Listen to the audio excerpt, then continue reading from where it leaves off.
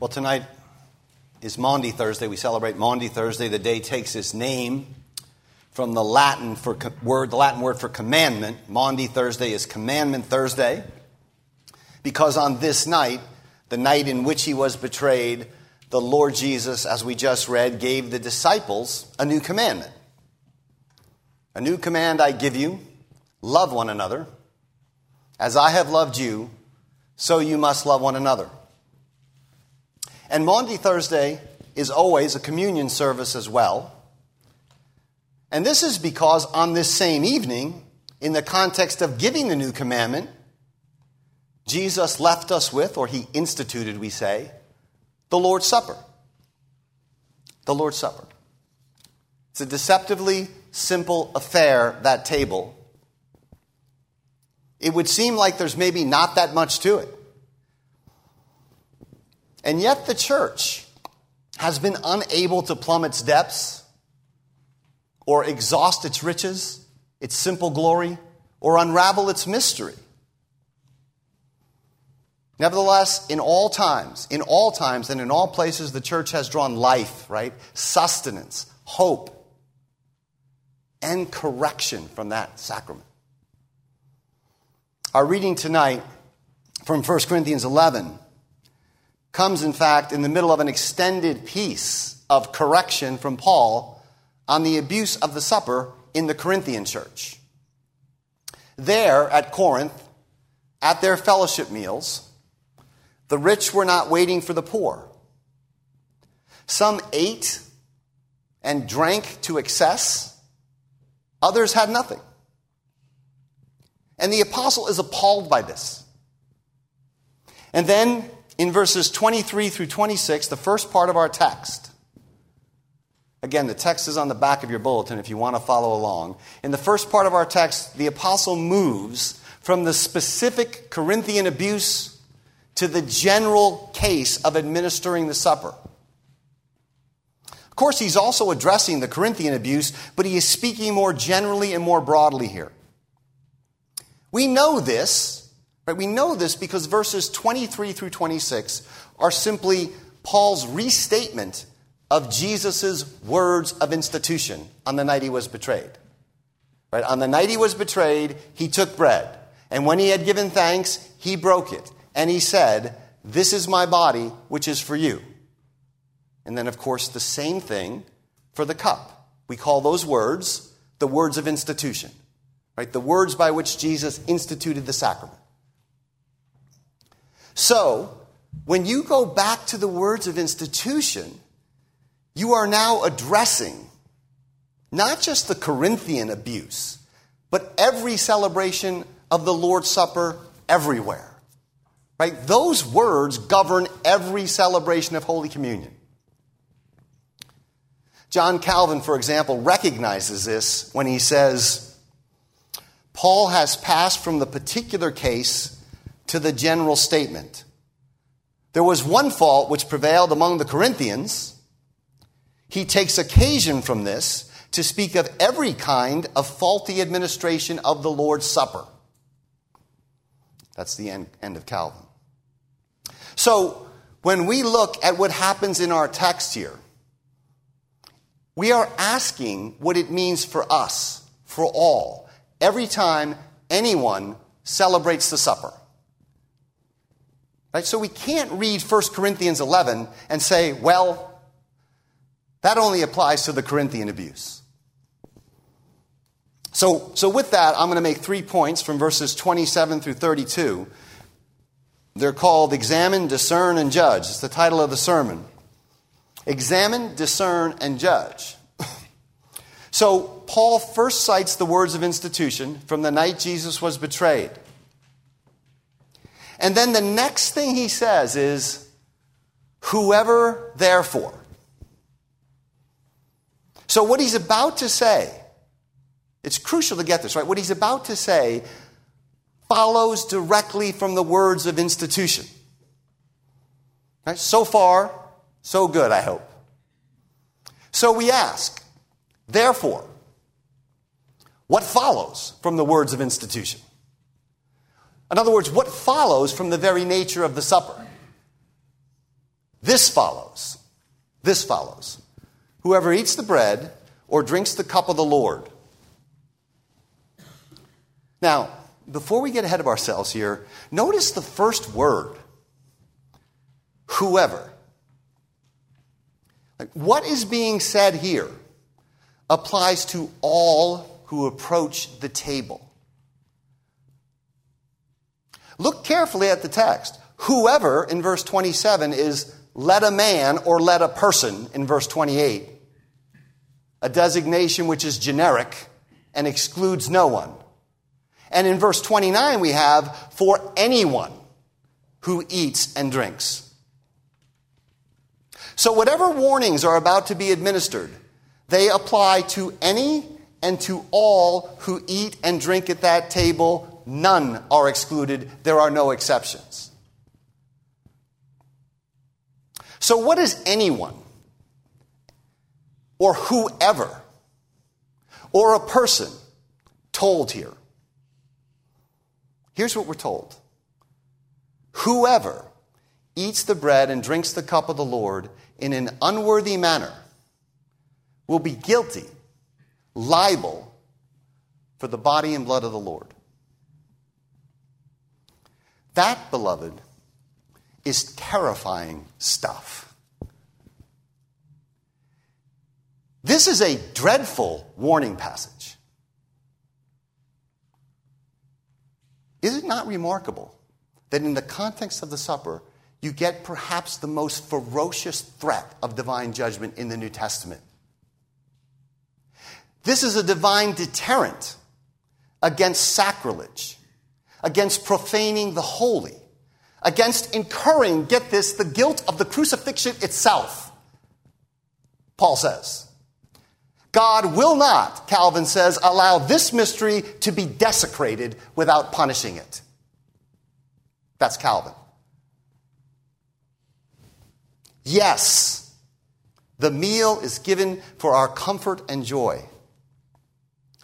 But make no mistake, so holy and sacred, so unbreakable is the relationship between these signs and Christ's own body and blood that God himself as judge protects the integrity of that table. Because the flesh and blood of Christ are really present in the sacrament, because those are not just empty symbols, you can hear in a unique way, in a way that you can't even do with the preaching, you can hear in a unique way publicly profane Christ's very body and blood. How? By eating or drinking, Paul says, in an unworthy manner. It's a general term. It's meant to be general. As we've seen, it can't be narrowed down to the Corinthian abuses. There are varying degrees of unworthiness. The Corinthian way of being unworthy is only one way of being unworthy. Think about what Paul means when he says, or the apostles when they say, you are to walk in a manner worthy of the gospel, or you are to walk in a manner worthy of the Lord who called you. It means to walk in a way that corresponds to the majesty and the dignity and the glory of the one who summoned you. In the same way, you are to eat here in a manner worthy of the majesty of what's happening at the table. Right? Traditionally, the church has seen ignorance as a form of unworthiness, or irreverence, or nonchalance. How can there be nonchalance in the presence of the broken body and blood of Jesus Christ? Right? This is not just common bread. This is not just any other meal. This is not the place for cavalierness. This is the foot of the cross. Conduct yourself here as you would there.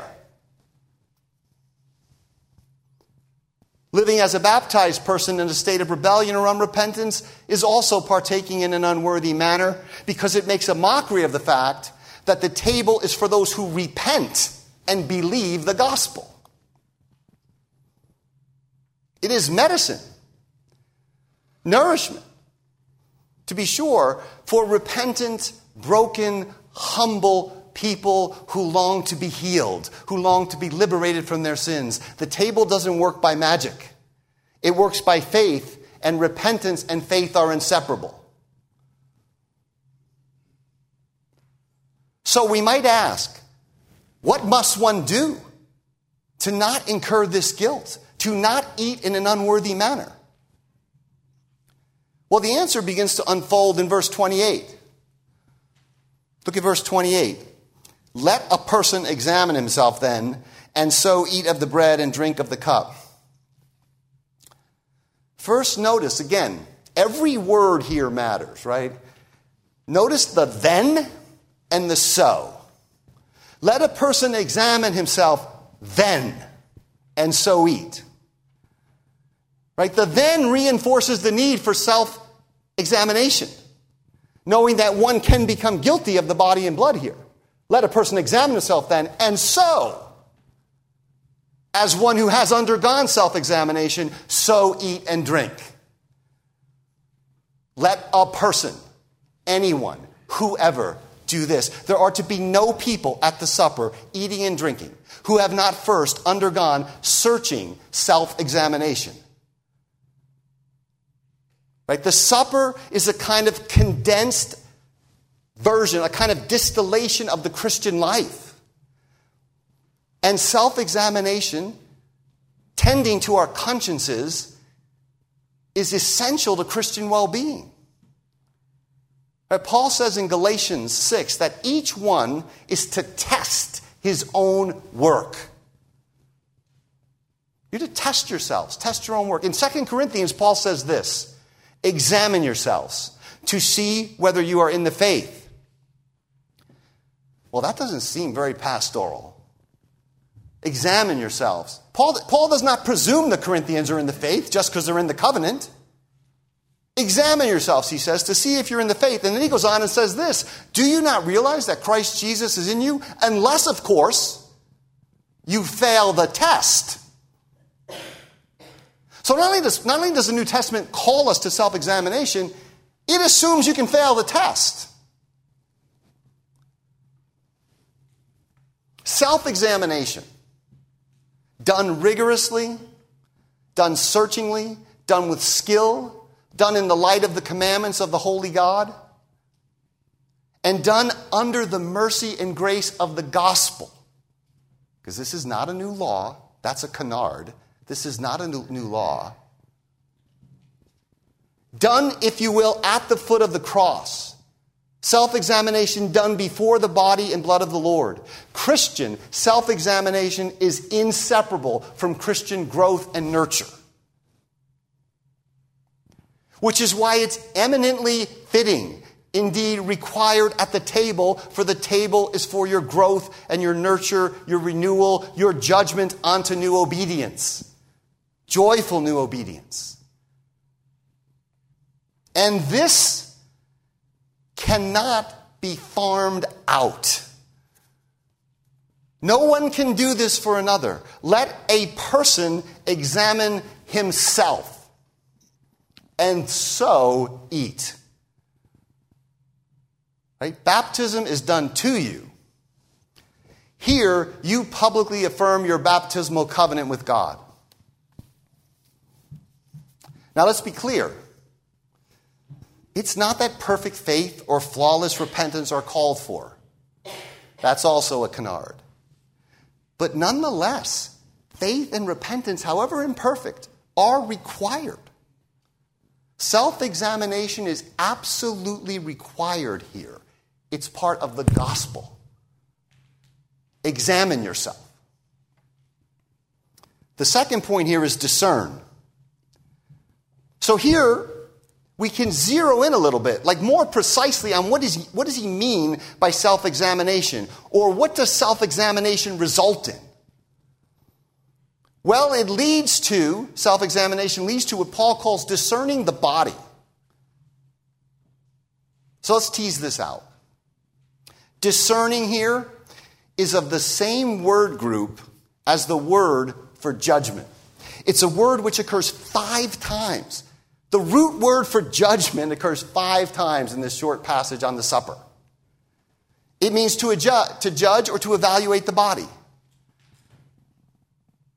Now, getting this right is critical, right? Because anyone who does not engage in this discerning eats and drinks judgment on themselves. Again, they're guilty of treating the very body and blood of the Lord as if it were common, as if it were a thing that requires no holy evaluating or discerning. And by body here, Paul means that body displayed on that table. It's just shorthand for body and blood. I want to spend a minute on this because some take this to mean that to discern the body means to discern the body of Christ, the church. So I just want to spend a minute on this. The church is never called the blood of Christ. Right? And the whole passage is about body and blood, bread and cup, eating and drinking. So look at verse 29. Take a look at it. Look at the order. It goes like this. Eat, drink, discern the body, eat, drink. You see that pattern? Eat, drink, discern the body, eat, drink. So while body could theoretically be a metaphor of the church, we are never said to eat and drink the church. We eat and drink that body, Christ's body and blood. So, body here is just shorthand for body and blood. We know that from the context, right? Remember, it's not the church which is being profaned in the passage. The guilt concerns the body and blood of our Lord. So first and foremost, that is what we are to discern. More importantly, one cannot discern, that is, properly judge or evaluate this body, right, the congregation, this body, the body of Christ, without discerning that body and blood. It is that broken body which creates this body. So the two are related. Jesus is never without his church. I'm fine with saying there's a secondary reference to the church here. But first and foremost, we discern what is displayed there. And what's displayed there? Of course, it's Jesus' death for our sake. The death of Christ, the death of the incarnate second person of the Holy Trinity. His broken body, his shed blood for our sins. And by discerning that, and only by discerning that, we also can discern this, the body of Christ, the church. Of course, when we speak about discerning the body of Christ, the church, we don't mean that we're just recognizing that this is the church. What we mean is that in light of the cross, we discern the radical love that the new commandment calls us to. The kind of love toward our brothers and sisters that Jesus has demonstrated. So when we discern what Christ has done for us, we discern our obligations, our duties, our debts to the brethren. All that God has done is discerned there, and discerning that, we discern the essence of our Christian duties to the body of Christ. And anyone who eats and drinks without this discernment, this judgment, eats and drinks judgment on themselves. One does not need to be sophisticated. This is not about passing a complicated theological exam. But everyone who eats is called to examine and discern, to see, to recognize, to grasp the basic significance of the body and blood there, the death of the Lord, and the implications of that body for this body.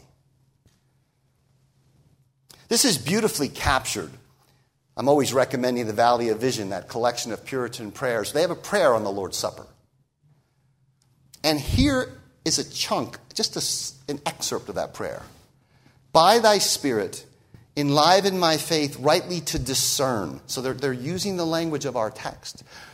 By the Spirit, enlighten my faith rightly to discern and spiritually to apprehend the Savior.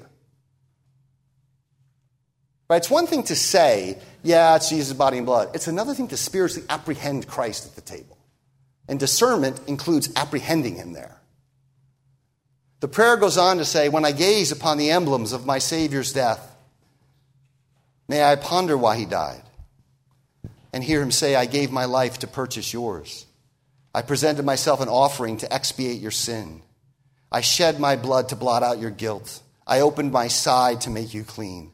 I endured your curses to set you free. I bore your condemnation to satisfy divine justice. Oh, may I rightly grasp the breadth and the length of this design.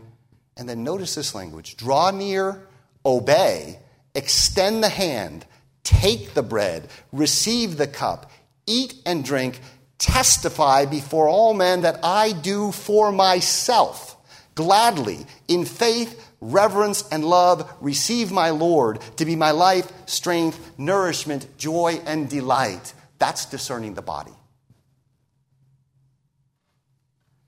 Self-examination is inward and internal.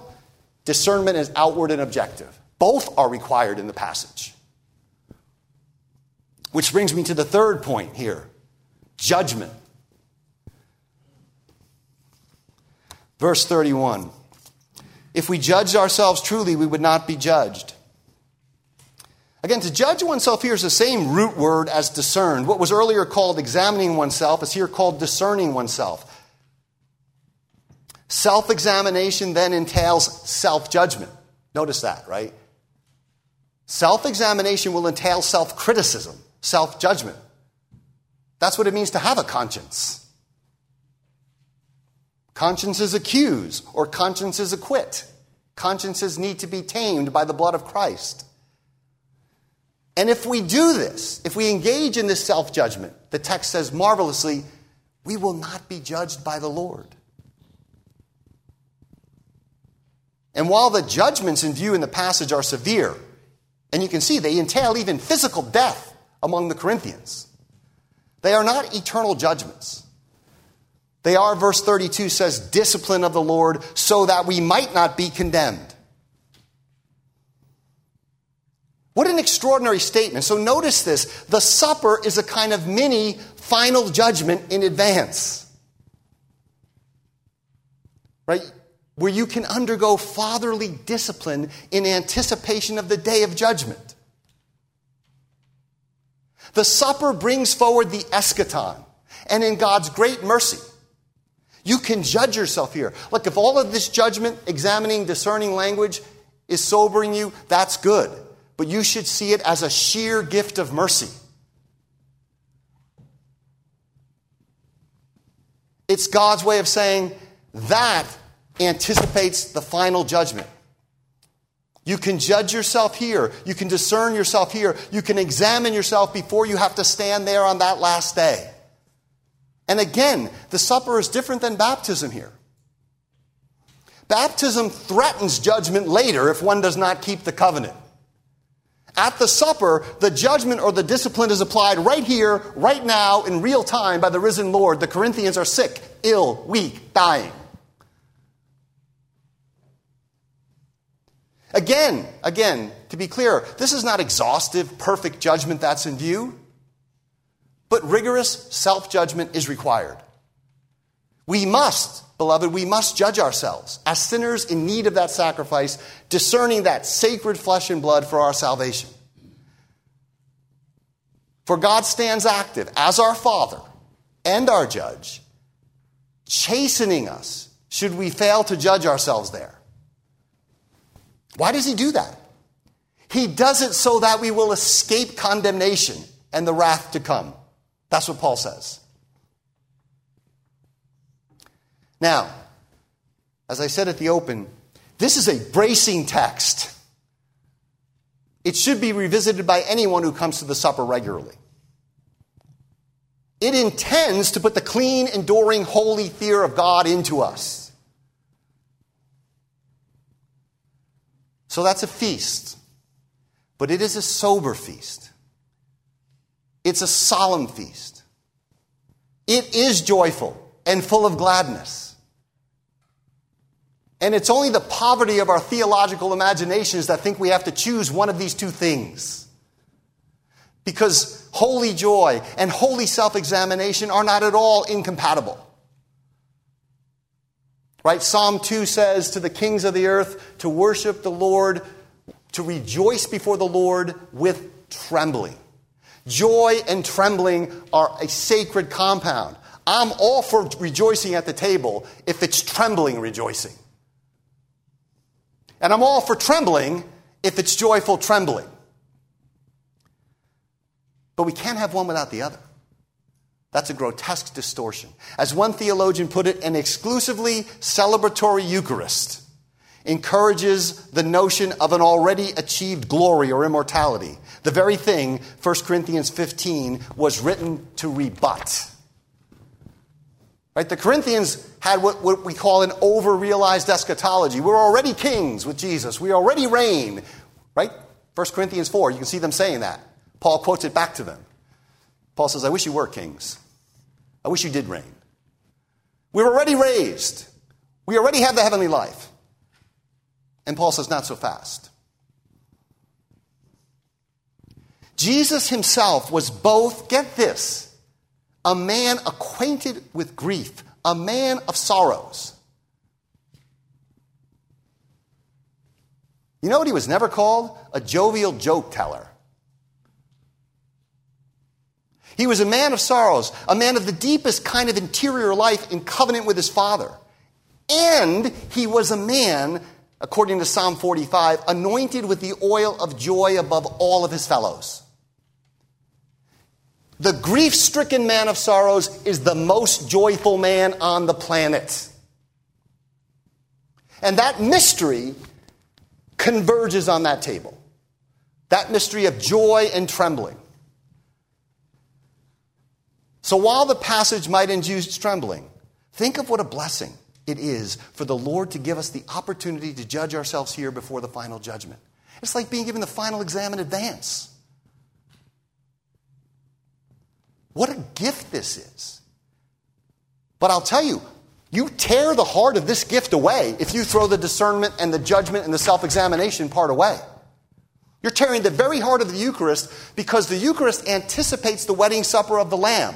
But in anticipating the wedding supper of the Lamb, it must anticipate the final judgment which precedes and allows one to enter into that wedding feast.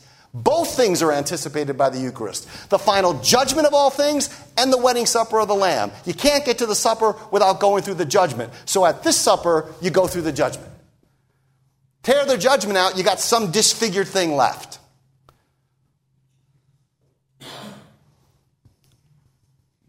You can bet, right, there's joy in heaven over repentance. And you can bet there's joy in heaven over self-examination and discernment and self-judgment here.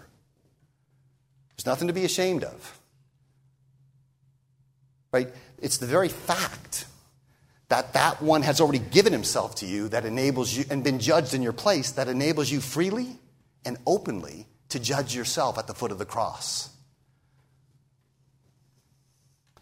And I think, by the way, that our practice here of having one element, we're not going to do it tonight, of having one element distributed in silence for a time of sober reflection, and having another element accompanied by a hymn of a triumph at the Lamb's High Feast, it helps bring out this combination of sober self-examination and holy joy. So let me finish. We heard in the gospel lesson, I want to tie this to the gospel, how Jesus called us to love one another as he loved us. And with that command, he gave us that. What is he saying?